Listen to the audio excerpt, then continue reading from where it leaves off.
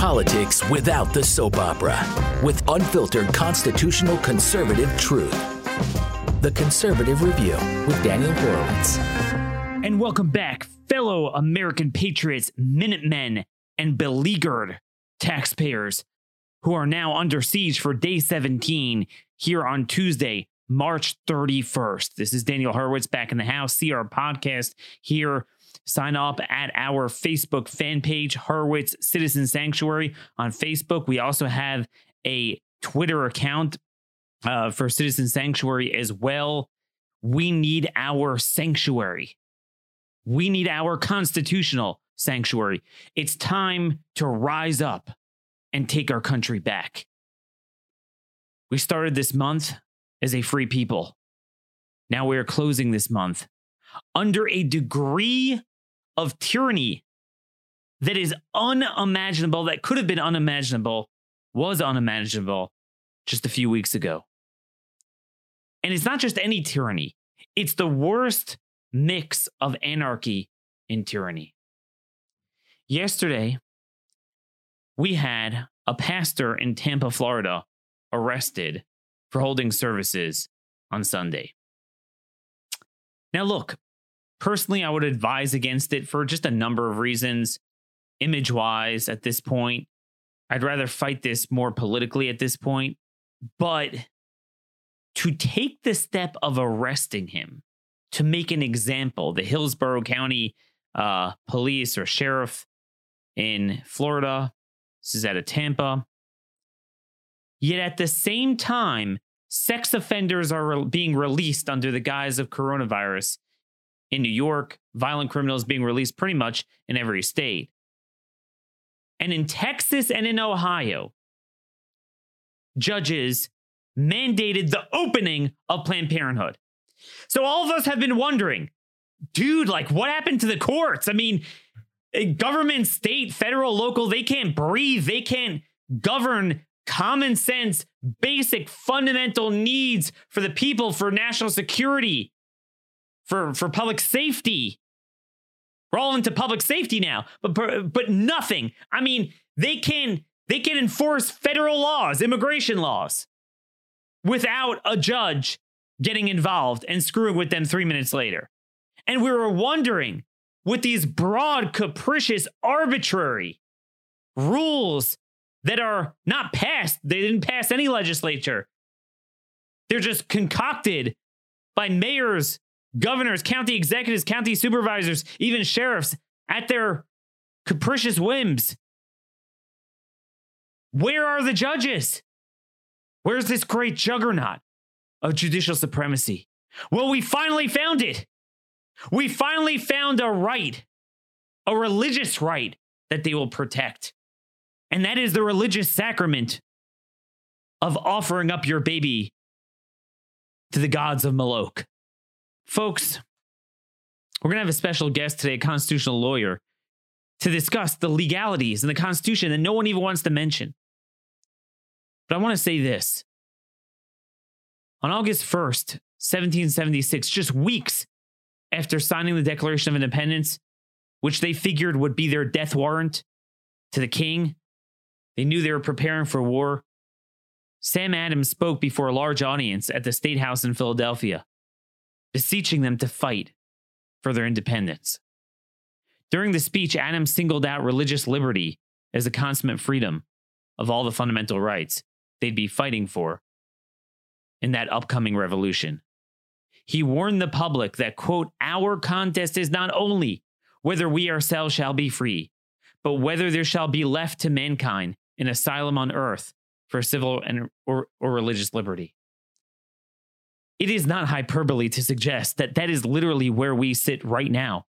As you watch other nations start having, the military, police people, and all sorts of things, just remember, less than 2.5 weeks into this, these governors and mayors who can now rule with the divine right of king, they're just getting warmed up. Meaning, even if you're okay with where we are, but just remember, if you look at the velocity, every day we have these press conferences. I'm making another announcement.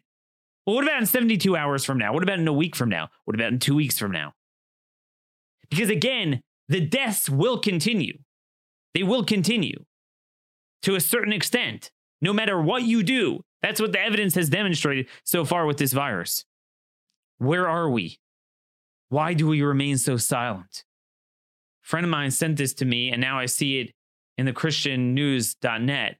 4 pastors arrested at North Carolina abortion facility amid governor's stay-at-home order. Second arrest since Saturday. This is in Greensboro.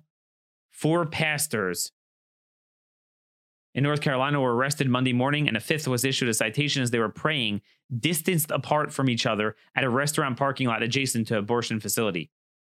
2 leaders of Love Life, Charlotte, and an attorney were also arrested.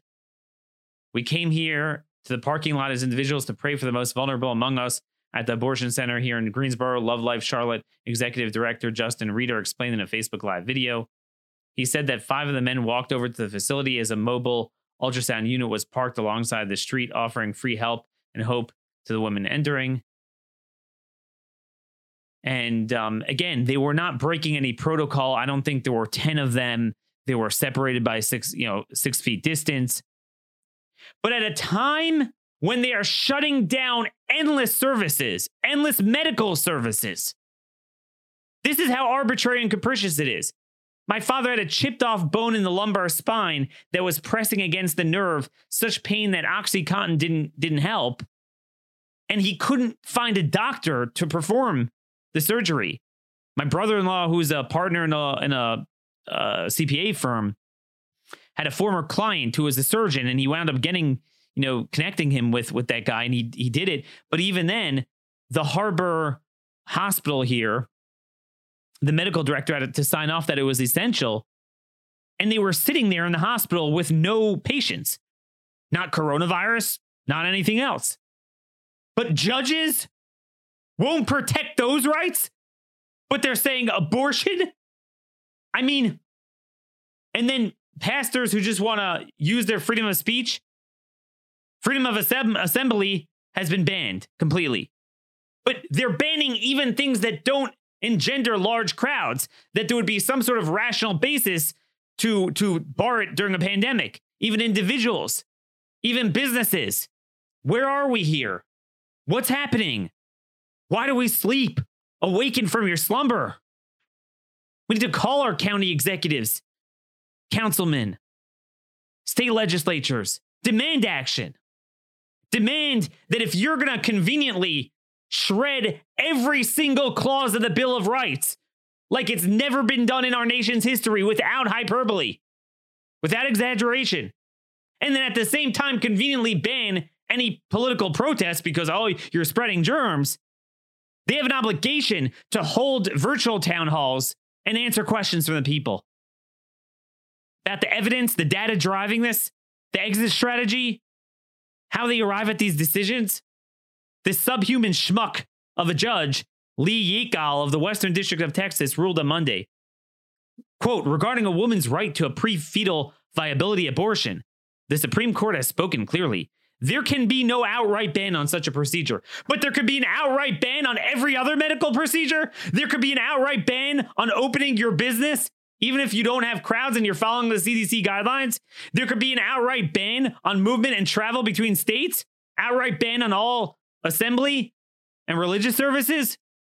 Simultaneously, a piece of garbage judge in Ohio did the same thing with the governor's order there, saying that, well, if we're going to close non-essential services, we're going to close abortion clinics. U.S. District Judge Michael Barrett said, quote, a substantial obstacle in that a governor cannot create a substantial obstacle in the path of patients seeking pre-viability abortions, thus creating an undue burden on abortion access.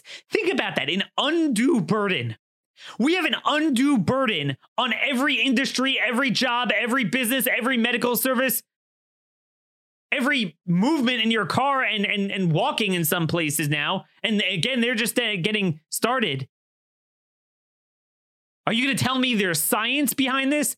Dr. Fauci, whatever his name is, that guy who's now the president of the United States, because Trump clearly is not president. I mean, that was made very clear. It's just an empty suit. I'm sorry. I know I'm going to, turn some of you off, but I mean, it's pathetic. At some point, who elected Fauci and Burke and whatever these people are? This is an utter disgrace. Are there no limitations whatsoever on the power of a dinky county official? I mean, we've been told for decades that when a county government wants to merely open their... You want to talk about North Carolina? I forget which county this was. A couple years ago, we wrote about it at Conservative Review. A county government wanted to merely open up their meeting, their council meeting, with a prayer. The federal court, Fourth Circuit, said you can't do that. Oh, the states have no power. But when the states want to close every service or even a public prayer, even following the CDC guidelines, somehow they can do that without any involvement of the federal courts. The only involvement is the great sacrament to Moloch, abortion. Truly, truly dark times. So, folks, before I blow a gasket here, which I really will today, I badly need a guest on because I can't handle it for my blood pressure. But again, I do want to raise your blood pressure because you guys need to rise up. We're going to have a very special guest on today's show. I just want to preface this guest by saying, page 32 in my book, Stolen Sovereignty, I talk about Calvin Coolidge's definition of an unalienable rights and how he talked about that if all men are created equal, that is final. If they are endowed with inalienable rights, that is final. If governments derive their just powers from the consent of the governed, that is final. No advance, no progress can be made beyond those propositions. If anyone wishes to deny their truth or their soundness, the only direction in which he can proceed historically is not forward, but backward toward the time when there was no equality, no rights of the individual, no rule of the people. And what I noted in my book is that what Coolidge was saying is that unlike the shallow-minded bleeding-heartedness of the political class and the legal elites, the spectrum of liberty is not an infinite straight line. It's a bell curve. You have to get it just right and freeze it at the peak. That peak was established by the Declaration of Independence, ratified by the Constitution despite the gaping hole of slavery, and it was repaired by the 14th Amendment, as understood properly, in 1868. Any attempt to, quote, expand rights and liberty runs off the cliff of Liberty Mountain toward the backside of Tyranny Slope. Granting super rights to protected classes necessarily leads to the infringement of basic rights of every other citizen. As John Quincy Adams once said, this is a land not of privileges, but of equal rights. Privileges are granted by European sovereigns to particular classes of individuals for purposes of general policy, but the general impression here is that privileges granted to one denomination of people can very seldom be discriminated from erosions of the rights of others. As we live in this unfathomable time, we have the worst mix of tyranny and anarchy. So on the one hand, you would think that if we're becoming like Singapore, where it's just like, hey, full authoritarian rule, government feels this is what's good for public safety, you will obey, you will listen. Well, we sure as hell aren't going to have crime, illegal aliens. These same cities that are now a dinky county supervisor could say the Declaration of Independence doesn't exist. You can't have any business, any church, anything, even if it doesn't engender large crowds. Well, certainly they'll clamp down on illegal aliens. Nope. Actually, largely the same cities doing that are the sanctuary cities. Suddenly they can do what they want when it comes to that. The courts, there's no right to have a business, church services, even most medical procedures that really border very critical and knee replacements, hip replacements. But abortion, that's sacred. Release of criminals that have been duly convicted with endless due process, sacred. And illegal aliens are sacred. As we noted yesterday from the Montana Supreme Court, at the same time, any dinky mayor, county supervisor, and sheriff could suspend the First, Second Amendments, everything around. They can't simply enforce federal immigration law and hold criminal aliens at the BS device for 48 hours so they can be picked up on immigration charges and repatriated. That's what happens when you make up BS rights, you don't secure the real rights. That's how it works. That's why me, Daniel Horowitz, Mr. Fascist Authoritarian, because I'm a law and order guy on crime and illegal immigration. Why am I the last man standing when it comes to unalienable rights? Where's the Cato Institute? Where are they? Where's this libertarian juggernaut in the conservative legal profession? I'd love to know. With us today is Robert Barnes. He's a constitutional lawyer representing high-profile clients. He's actually represented Ralph Nader, Wesley Snipes, Jill Stein, Alex Jones, all sorts of people. He has a Twitter account I want you guys to follow, Barnes_law. So it's BARNES_law, where he's really going through this from the legal perspective, but also has great insight and information and data on what is the coronavirus and does it warrant the strategy of what we're doing, or is this even counterintuitive? With no further ado, it's an honor to welcome Robert to our show. Hey, Robert, thanks so much for joining us today. Absolutely. Glad to be here. Well, obviously, you heard my opening monologue there. What am I missing? I have to pinch myself to think maybe this is an April Fool's joke. Does nobody care about any aspect of the Bill of Rights? Well, I mean, it's really terrifying in that what we've done is quarantine the Constitution under the guise of a public quarantine that does not meet either the medical or constitutional definition of a legitimate quarantine.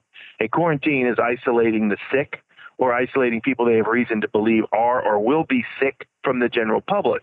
So typically it happens when people are on a ship and they come in, like the cruise ship cases. In those instances, until they can figure out who is sick, they're allowed to quarantine the sick or potentially sick from everyone else.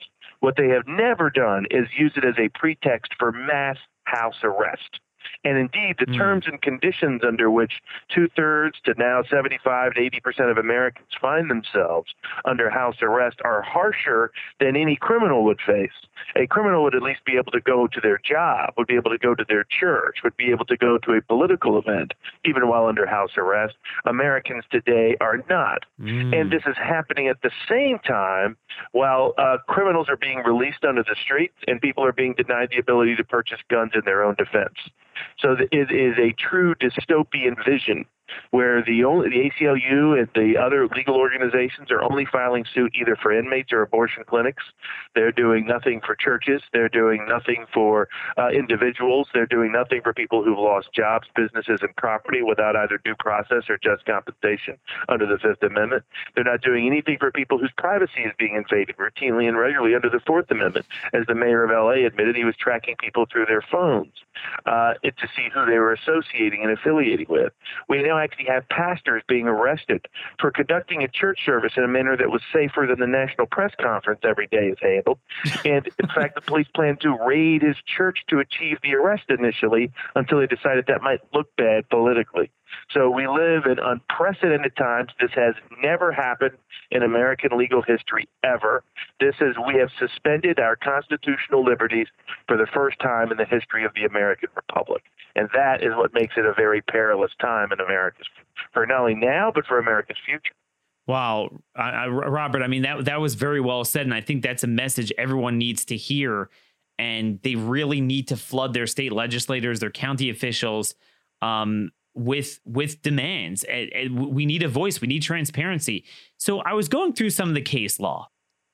And, obviously it's rooted in the dicta of Gibbons v. Ogden, the one of the most famous cases out of 1824, that certainly they could propose any reasonable regulations to protect the public health and public safety.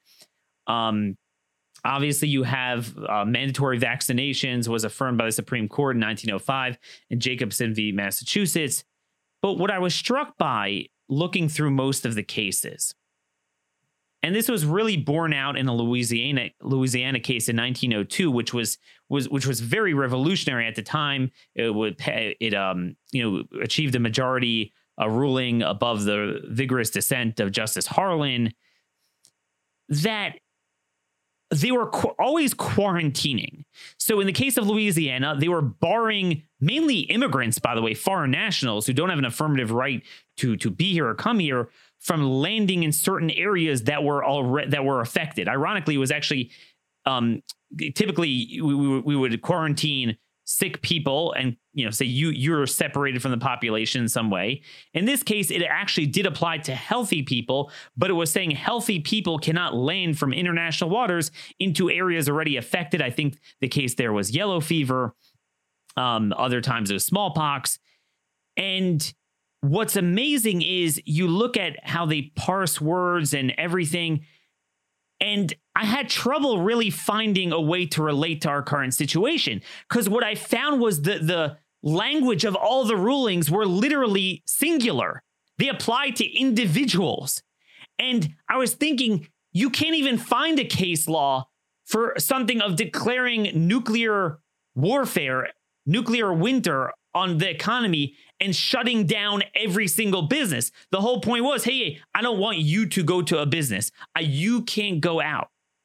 So that's what I feel is the central point nobody's making. What else have you seen from case law that you could share with us? So there's sort of parallel traditions. From a legal and principled and philosophical basis, there is no grounds to do what's happening now. I mean, all of the founding fathers, the community that helped pass the Constitution, including my family in Rhode Island back in the day, who opposed it until a Bill of Rights was added, all of them were intimately familiar with plagues and viruses in ways much more so than we are today. And yet, they didn't carve out any exception for that in the Constitution. So the idea that they thought there could be a public health exception to the First Amendment, a national emergency exception to the Second Amendment, that there could be a police power that could override the Constitution, is simply not grounded at all in the history of the Constitution, and any originalist would have to reject it as being a ground for it. And that's why Judge Yackel yesterday, even though he was doing it on behalf of Planned Parenthood, I think given his politics, he means it more broadly. He said there was no national emergency exception to the Constitution of the United States. And that is the case. And so that's what the case law should say. Now, the flip side is this. In times of war, in times of public health crises or perceived public health crises, our courts have a long, notorious, ugly history of turning a blind eye to the Constitution. Sure. That's why, I tell people the most analogous example to this is Korematsu. Korematsu. That's when we interned and detained a bunch of people on the grounds that maybe somebody amongst them is a threat. And that's what's happening here, because there's a recognition that, 1% of the people are going to be a threat, even if they have the disease and you don't know it. So here we're saying all of you Americans might get it at some point, maybe 1% of you, and you pose a potential threat to the rest of us, so we're going to lock you all up. That's what happened in the Japanese detainment cases. And that's when we locked up a bunch of citizens here, put them under a form of house arrest, ended up physically moving most of them to camps, physical camps. Others were left under house arrest, shutting down their businesses in many cases, just like this, denying them the chances of affiliating and associating for political or religious purposes or the purchase of guns. So that is the most precisely analogous circumstance. And it's one of the reasons why I'm going to start bringing suits across the country for people against these governors and mayors and other town managers and county officials doing this sort of lawless power grab that we've never witnessed before. And I want to force courts to choose, do they want to go down the Korematsu path, one of the most infamous decisions that has led to the most damage to the perception of the integrity of the judiciary in the history of American law? Or do they want to recognize that all of our constitutional liberties are essential services? Every stay-home order should have included as an exception any exercise of constitutional rights as an essential activity. Nothing is more essential to the constitutional republic of this country than the exercise of constitutional rights. Exactly, and I think your Korematsu analogy is really apropos, because you can't even compare this to World War II in general. Because in general, aside from the Japanese Americans, we didn't do this. We had the meatless Mondays, wheatless Tuesdays. There were a lot of regulations, a lot of restrictions, a lot of mandates. But I mean, the indefinite home confinement without any transparency. And again, there we understood what was at stake. It was prima facie clear what we were up against. This is a so-called faceless enemy that is continuously a moving target. They don't have to show any benchmarks, no time limitations, no evidence-based policy making. Also, another hallmark of a lot of the case law is they were carefully written statutes. These are just randomly drawn up memos by executives, whether state or county, at their whim. They arbitrarily decide, politically what they want to keep open and what they don't. And what I thought was really astounding is a simple proposition in case law that we've always recognized, certainly the landmark Shelton v. Tucker case in 1960, that we all understand that there are extraordinary circumstances where government could always clamp down on a constitutional right. I mean, heck, incarceration is doing just that. But there's a ton of due process multiplied by 200 years of case law that frankly is beyond the Constitution. But what they always say is that you have to achieve that goal. Basically, when you're stifling fundamental personal liberties, it has to be achieved through the most narrow means. And what I don't understand is they're now holding at the point of shutting down businesses that clearly don't engender large gatherings, which are many of them. They're now, in many cases, I believe, I don't know in my state of Maryland yet, but in Hawaii, if you're caught walking or driving just as one individual, not to mention the fact that, mass transit has been shut down in most states, but if you're one individual in a car, which is the most sanitary thing, you could be pulled over and asked, where are you going? And one other thing, Robert, before you respond, we're just getting warmed up here. I mean, at a minimum, this is another 30 days. Some governors are declaring this till June 10th. And you look at what they're doing in countries that, to begin with, don't have democracy. I'm hearing from a friend who has relatives in Panama that they have women are allowed to go out Monday, Wednesday, and Friday. Men are allowed to go out Tuesday, Thursday, and Saturday. And Sunday, nobody is allowed to go out. They are monitoring them with a certain IDs and everything. My concern is, even if you are okay with where we are now, doesn't someone have to draw a line in the sand? I mean, absolutely, it has to be done. Someone has to at least contest it and challenge it, both in terms of civil disobedience and in terms of filing suits.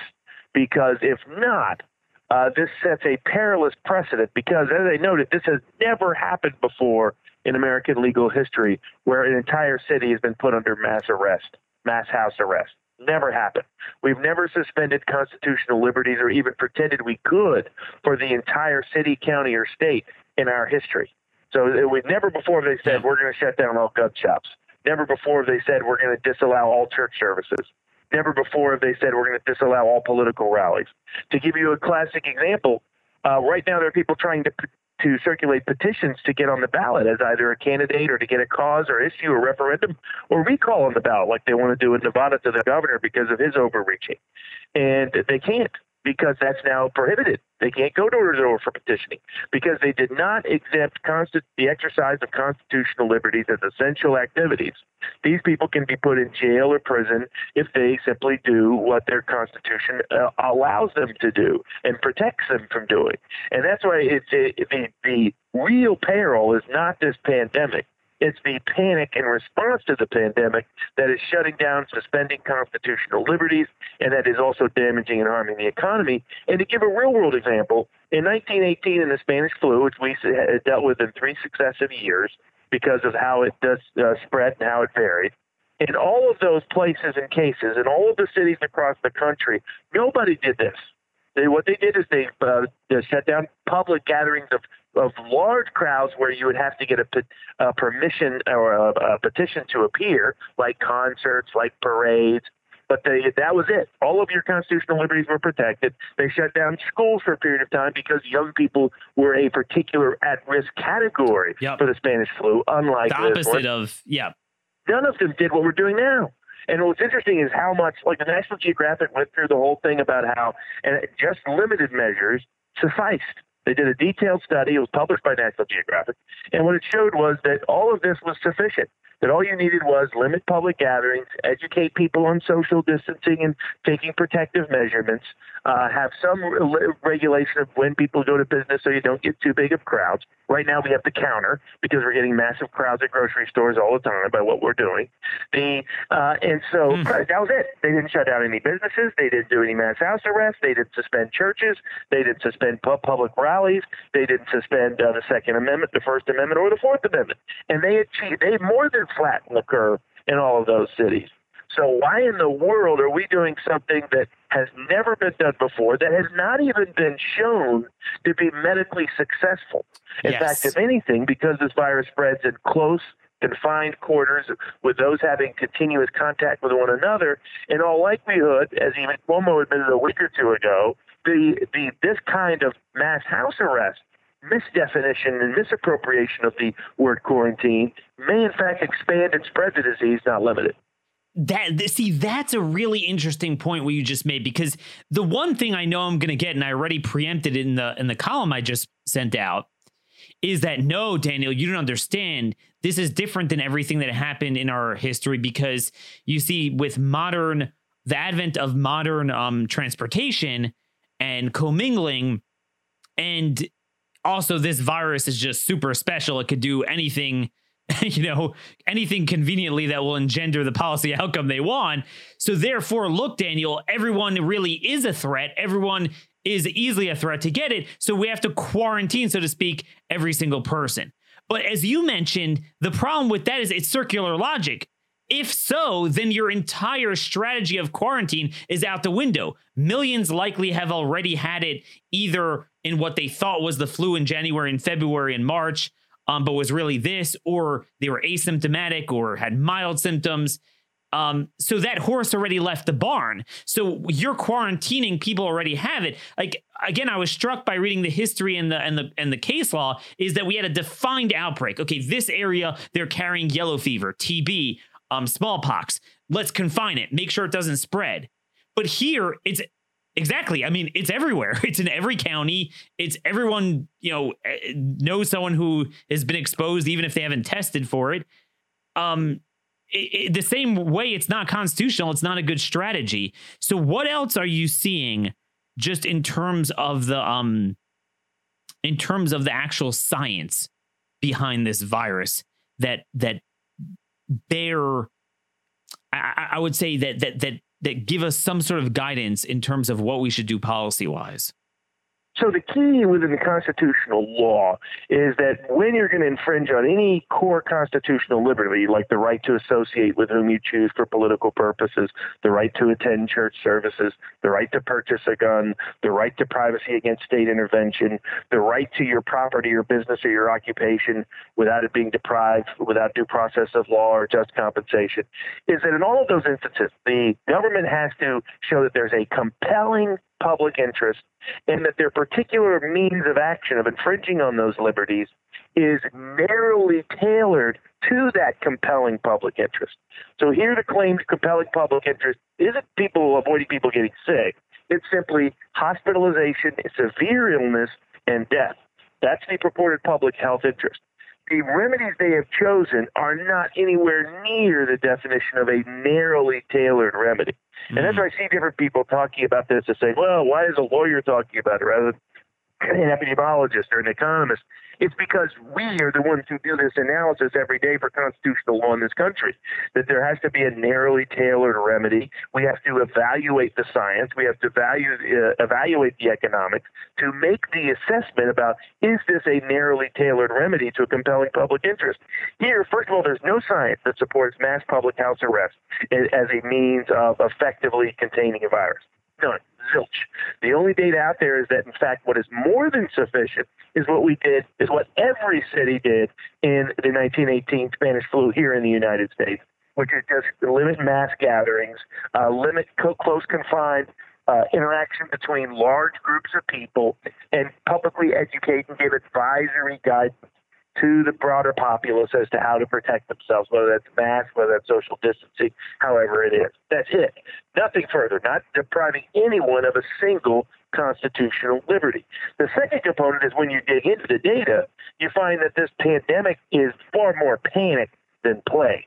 And the evidence of that is from the data itself. First of all, every virus in the history of modern medicine has not gone, the worst was the Spanish flu, and even it only reinfected 10% of a population over a compressed time frame.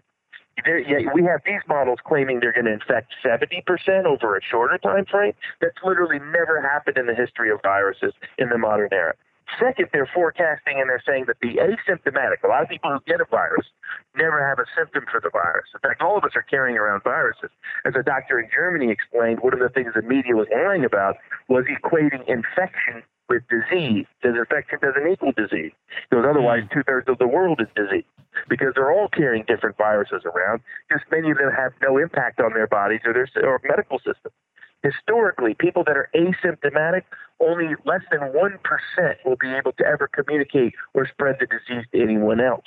Yet here, the models were predicting that 50% would. So they were predicting a 50 times ratio of any virus in the history of modern medicine. So they have these two extraordinary assumptions about how it's going to infect everybody in a tight time frame. And secondly, that the asymptomatic can spread it as well. And so those two assumptions have no basis in the data, no basis in history. As a lawyer, I cross-examine experts all the time, and as I told people, once you're a lawyer and you do enough of these trials, your opinions and estimations of experts will shrink dramatically. One, you can buy almost anyone you want, and two, you can, once you get into the underlying information and data, when they're stretching it, you can take them apart. Because sadly, as Eric Weinstein and Peter Thiel and others have documented, there's been a cultural corrosive corruption of our academic and intellectual institutions, such that these people are completely unaccustomed to being second-guessed, questioned, or challenged. Exactly. I would love it if the president would allow me to go to maybe in the public, go to the press conference room and get to cross-examine Fauci just for a few minutes. Or any of these folks. So do they agree to it? Fauci himself, by the way, has published a report in the New England Journal of Medicine, which refutes what he said yesterday on TV. He says that actually maybe the mortality rate on this thing is basically flu-like. And that's what he reports. That's what he wrote in the report that was published in the New York, in the New England, one of the most prestigious medical journals in the country. Yeah, so he himself published it. No, I'm saying he himself published it. Yes, right? He's one of the 4 authors. He himself is one of the published authors. What happened is he put this together before this became a big political issue. And so that's why it was already in the publishing chain before he could withdraw it, of course. And so it refutes what he's saying right now on TV to satiate the media. The other problem with Trump listening to these people, and I get why, and he's under massive pressure to do so, but does anyone doubt that any one of those people, when they went into the ballot booth of 2016, put Hillary Clinton as their candidate? So none of these people have Trump's interest behind them. Well, this is a broader problem on every policy. I mean, you're absolutely right about that, but we're seeing that with every agency, every policy. These were career officials that are suddenly his people. And you made a very powerful point. And, this is our movement of citizen sanctuaries, citizen self-government. I'm sick of hearing about these experts. There's a reason why our founders vested the power of commander-in-chief in a civilian leader, not a military leader. Well, wouldn't they know best about military strategy? And it's a similar thing here. This outsourcing of our Constitution to the medical experts. I mean, let me just tell you something, Robert. Nobody followed the border crisis closer than me. That's my main career, is in the border and immigration law. And what I was floored about is when we saw a prima facie health threat. According to Border Patrol, in the peak 6 months of the crisis last year, 21,000 aliens from God knows how many dozens of countries, not just Central America, were taken to hospitals. And this is not Columbia Presbyterian in New York City. We're talking about Del Rio and Yuma, places like that. 250,000 agent man hours spent in the hospitals dealing with all sorts of very communicable diseases. Sheriffs and local officials would tell me that the citizens would often have to wait in line behind them. They never declared an outbreak. The CDC said it's not a problem. They actually put out memos saying how Central Americans have a extraordinarily high rate of vaccination. It just, on the face of it, BS. Everyone knows that. Everyone knows it. I called them out on the opioid crisis. They lied. They conflated the prescription deaths or the illicit drug deaths with prescription deaths, when in fact prescriptions had already gone down several years before the crisis began, 2014, 2015. And certainly the prescription deaths went down. It was all due to illicit drugs. They were forced to recant it. I wrote an article on that. Obviously, these are the same people who don't believe in X and Y chromosomes. A man is a woman, a woman's a man. And what that tells us is, this is not about science. This is about religion. And they are very religious. It is their religious beliefs. What I find so just revealing here, and I want to get your observation on this as well, is that even if you felt it's a necessary evil, you would treat it like a necessary evil. There would be a degree of humility. It's with a heavy heart. We feel we have to close this. We're going to update it every 3 days. We're going to do everything we can. No, they are gleeful. They revel in it. Oh, you better listen to this. No timeline. The governor of my state, Larry Hogan, no timeline. We're shutting this down. So that demonstrates to me it's not even a necessary evil in their mind. Every pre-existing policy outcome they wanted, even when they conflict with each other, like confine Americans but disperse criminals who are already in the ultimate quarantine, they're enacting. So, wouldn't you expect to see a little bit more humility if this was just a necessary evil? Oh, no doubt about it. It's clearly a pretext for a power grab that we have never seen in our history, and that clearly the founding families and founding fathers had no idea could ever occur and did not intend or permit it to occur. And it goes further than that, is the degree to which once I started seeing the power grab, once I started seeing what they were trying to do to the economy, restructure it, crush it for ordinary people, rewrite the rules on Wall Street, bail out a bunch of banks that are in various forms of bubbles, try to protect the pension funds from sinking because they've been overinvested in different ways over the years, all because we have artificially low interest rates due to the Fed's manipulation of quantitative easing and the monetary supply. Which we're doing even more now. Oh, by a huge number. People don't realize, one of the early signs that this was going to be hugely dramatic, that what they were intending to do is the Fed is committed to going from $4 trillion on their balance sheet to as much as $16 trillion on their balance sheet, and then came out and said, we'll print as much money as we need to bail out whomever we need. And they can do so under the fig leaf that, hey, this is because of the pandemic. So you have two things going on. You have the politicians saying, oh, the pandemic requires that I be a petty tyrant now. That requires I become your new king. And the Fed and people on Wall Street saying, the pandemic is the reason why we're moving massive amounts of money to favor privileged and protected people in ways that are 4 times larger than anything we even contemplated doing during the financial crisis of 2008 and 2009. And clearly they're just using this as a guise to do what they want to do, restructure the economy and bail out their protected allies, and on the economic side and on the political side, seize power to a degree that they never could have even thought about doing. When you have the mayor of L.A. saying, I'm not only going to shut down gun shops, I'm going to send sheriffs door to door to lock people up, and if that doesn't work, I'm going to shut down their electricity, their heating, their ability to get water, all the rest. You get a sense of how dictatorial and totalitarian this is. The way I've described it is we have a real-world trade-off right now. We can be like Cuba. Cuba has this degree of control, this degree of surveillance, this degree of being able to shut down the economy, this degree of being able to shut down where people live. People really live under house arrest every day in Cuba in some manner. And Cuba, too, has achieved a higher life expectancy. So I've always told people, ask any American, here's your choice, 77 good years in America or 78 miserable years in Cuba. Who's going to pick? We're being asked to pick the 78-year miserable years in Cuba. I know plenty of elderly people that have various illnesses that are severely at risk here. Not one of them went through World War II or any of that so that they could experience the thing that they fought against ever happening in this country. So the idea that, oh, this is protects grandma. No, this is an insult to grandma. This is an insult to grandpa. This is taking away from them what they spent their lives trying to make sure never would happen here. And the other evidence that this is all pretextual, once this became a tool of a power grab, it became a means for the press to drive out Trump, became a means for the Fed to bail out their protected allies, it meant their incentive and motivation to lie their rears off about what was really happening with the pandemic went sky high. At that point, they had every motivation, every incentive to deceive the public at large, and they clearly have. I mean, to give just one example, as soon as they started doing the drum for testing, I knew that was completely media hysteria and hype. Because every year, what they didn't tell the broader public is that 97% of the people who get the flu never test for it.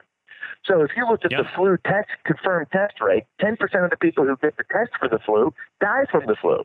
That's 3 or 4 times higher what they were even estimating at the beginning in the worst case scenarios for this virus.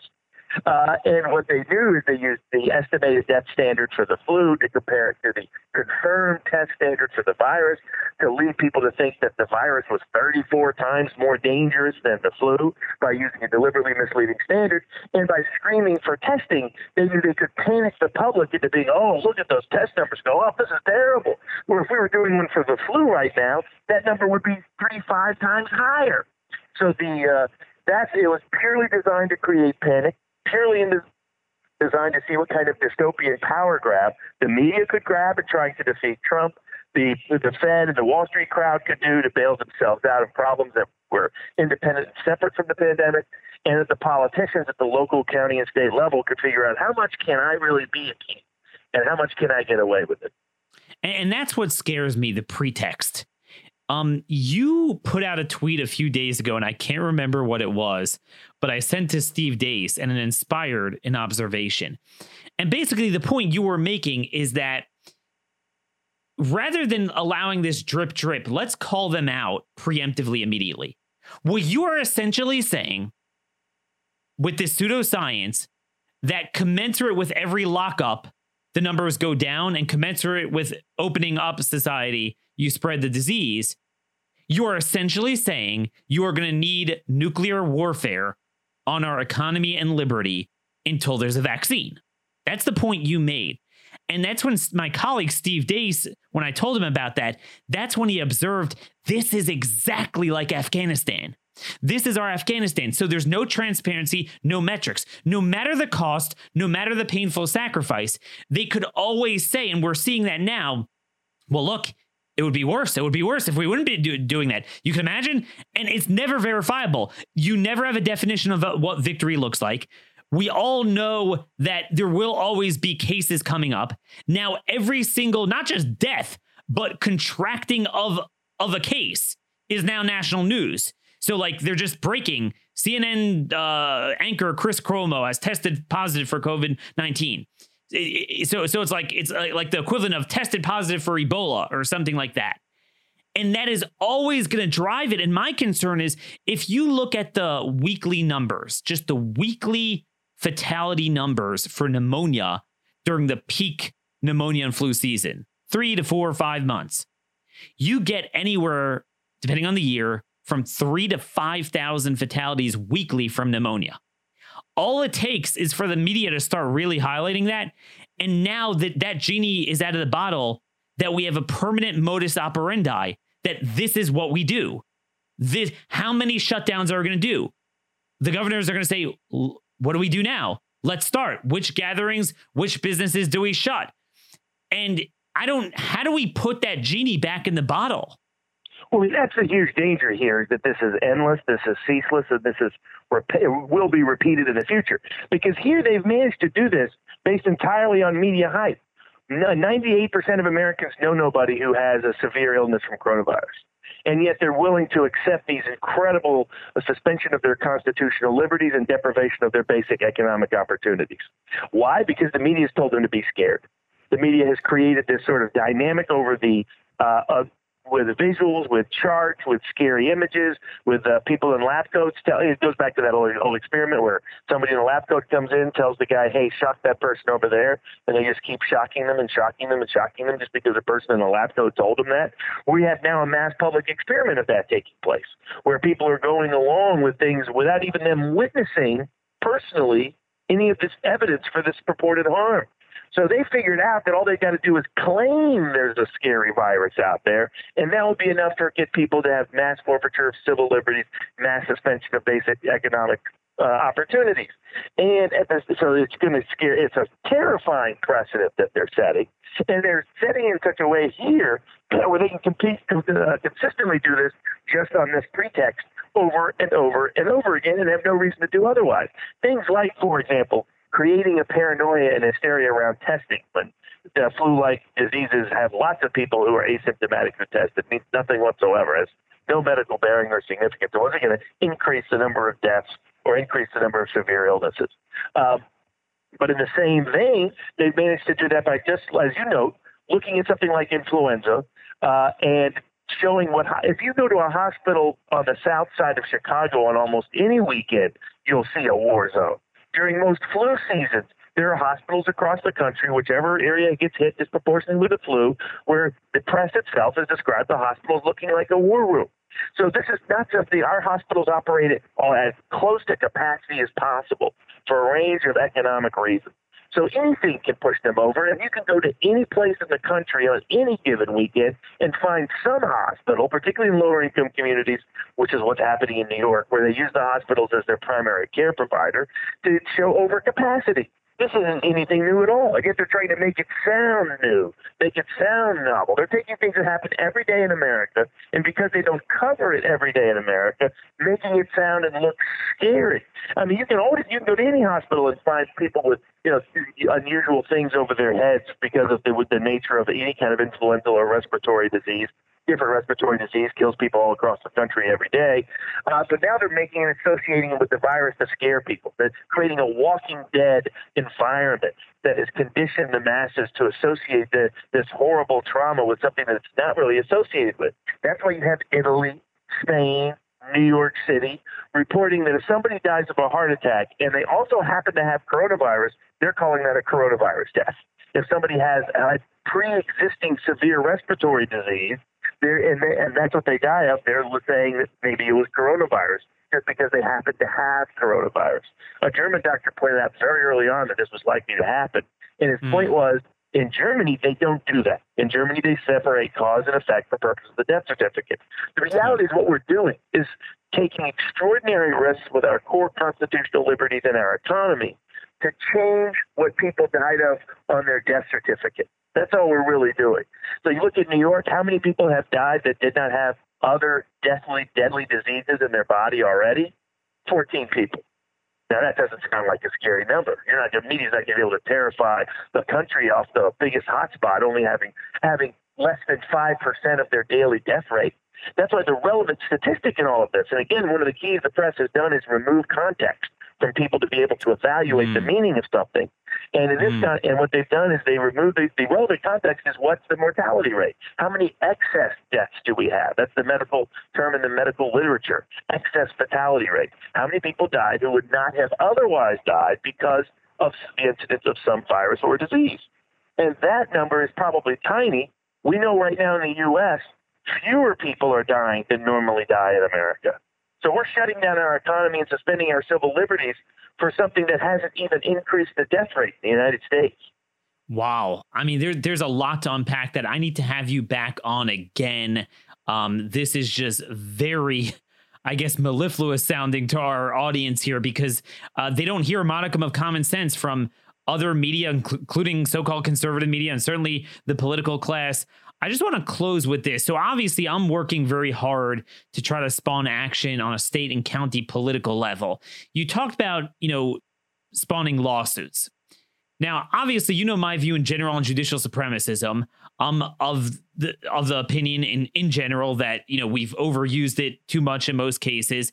I'm certainly of the view that public safety is a big deal. And I was never into these insane lawsuits where, you would often have where Scalia, Scalia used to talk about this a lot in what's that case? Plano v. Brown, where they mandated in California the release of 46,000 felons. And Scalia famously said that, it comes before us a case where the outcome is so properly defined by tradition and common sense that its decision ought to shape the law rather than vice versa. And of course, he was a stickler for the law. He didn't mean you just don't follow the law, but his point was, at some point, you don't act like Amelia Bedelia. And, I've been saying that on crime. I've been saying that on the border, where at breakneck speed, courts are inventing novel rights for criminals and rights for foreign nationals to come here, remain here against 130 years of uninterrupted plenary power doctrine, case law. And, there's just like, everyone looks at me like I'm a fascist. And I've said, look, I firmly believe there are times where there is a right for an executive to look at totality of circumstances and even sometimes in a vacuum infringe upon a right. Although in those cases there was no right. But, as Abraham Lincoln talked about all the time, Edward Bates, his attorney general, has a famous memo on the suspension of habeas corpus, on how you cannot just expect the executive to stand by and watch the collapse of every aspect of the Constitution and the breakup of the country for a handful of, habeas petitions. But I look at all those cases, and again, we never did this. I mean, Lincoln gets a bad rap for that, but how many people did that involve? I mean, this is what's so unbelievable. And yet somehow now suddenly, oh, no, Daniel, this is not the time. There's unlimited power, a quarantine. We can't do anything. So what is your suggestion on the judicial front? What could people do to help you? What could they get involved in? What are you planning on doing? So if people have questions or any inquiries about it, they can email me. They DM me on Twitter or email me at BarnesLaw LLP as Peter.com and help out. There's also an organization I helped start, Free America Law Center, freeamericalawcenter.com. People can go to. They're answering questions and trying to coordinate all the suits. I think we need to bring the best legal action to the best jurisdictions across the country. So we're going to, we need to look at about 50 different potential suits, figure out the top 10, which ones have the best chances of getting a good outcome, and start filing suit because and hope that the judiciary does not repeat the Korematsu decision. And that's the way I'm going to present it to them. I say, I understand they're under great political pressure in the environment that we face, and that most judges have failed the test over American legal history. Some did. I mean, there was the judge in San Francisco who recognized when they tried to shut down all of Chinatown in San Francisco under the guise of a public health quarantine in ways that were clearly bogus. He reversed in 1905. But that's my concern, Robert. My concern is that you know this as a lawyer. The religion in the legal profession is discrimination, and I mean sometimes it's legitimate, but you know what I mean. They only go against like that. You're referencing a case in 1900, Juho v. Williamson, in the Northern District of California. And where they, that was one of the examples where they said, no, that quarantine is out of bounds. But my concern is they're going to say, look, no, I mean, we're not discriminating. This is everyone. This is everyone. We're all in the same boat. Yeah, in fact, there's Harvard law professors and other people trying to come up with excuses how this is a great chance for a collectivist power grab, but that only discriminatory things are the only things we have to worry about. It's okay to do mass violation. There was a law professor at the University of Texas who said, hey, by the way, if you hear Congress or the president start talking about using the Insurrection Act, that's no problem. So, what? I mean, these are things that people used to label, oh, that's just an Alex Jones conspiracy theory. Well, who turned out more right? Alex Jones or the mainstream media about what we're experiencing right now? So this is a dystopian vision of the world that we got to do everything we can to resist it. Part of that is public information. Share links, share contacts, share videos, share ideas that come from independent sources that are challenging this establishment narrative. Yes. Get the ideas out, get the discussion out, spread a virus of honest information against this pandemic of false information. But on top of that, for those people who want to do civil disobedience, I know a lot of people are saying Easter Sunday, they're going to go to church. They're just going to do it regardless of what their local laws say. And are they really going to do mass arrests on Easter Sunday? Particularly if churches are doing like what the Tampa church did, which was have social distancing within the church so that there was minimal risk of exposure. Nobody had to come. It's just voluntary to come. I think that's a possibility. People should think about massive civil disobedience on Easter Sunday in this country. And then I think and I am putting together the legal team to bring the lawsuits across the country that we've got to do. We've got to at least give the courts the opportunity to do the right thing. They may not, but we've got to fight it back with every tool and technique that we have. If the NAACP is to assume that the courts would stay closed in the 1940s, they would have never opened up the country by the 1960s.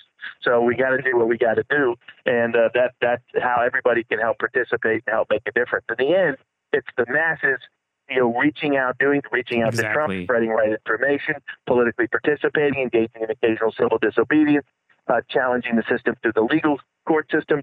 That's the only way in America we make a difference if we're going to keep our democracy and constitutional republic alive. Very well said, folks. You could follow him at Barnes_Law on Twitter. Go check out the Free America Law Center. Again, what is your email? They can find me. They can email me directly. Go to the BarnesLawLLP.com, and we have a public email site on there so that people can send emails in. And there's a group of people that are getting that information, gathering it to help across the country. Folks, if you're an attorney and you'd like to help, make sure to email him at BarnesLawLLP.com. If you have any questions for him, you could email me, dhorowitz@blazemedia.com, or you could email Robert as well. Thanks so much for coming on, and please stay in touch with us and keep us updated day to day, all right? Absolutely, will do. Thanks a lot. Take care. Well, there you have it, folks. That was Robert Barnes. Man, I mean, he is sharp as a whip, very articulate, very smart. I say this all the time. God has a time and a place for everyone. And not all lawyers are bad. Sometimes you need that skill, and I think this is where we need it. And again, you know my view. I'm not saying that I suddenly believe and want the courts to be the final say over a debate over something that affects the whole of the people. Ultimately, it's the totality of the system. The people need to rise up with public information, county officials, state legislatures, Congress, plus the executives all together. But yes, one avenue is the courts. And certainly when it's, not a matter of saying, I want the courts to give me something, but just get off my lawn. You can't arrest me for taking a stroll in a state park or something. If you're going to individually arrest me, I do have a right to petition a court for relief. I've said that all along. Ultimately, if they decide something, it's not the final say in my view. But if they're right, we should argue on their behalf in that case. So that's where we are. I'll be trying to put out more articles, videos. Very busy week. Follow Horowitz Citizen Sanctuary on Facebook. Let's keep this movement alive and grow it. Folks, it is time to rise up.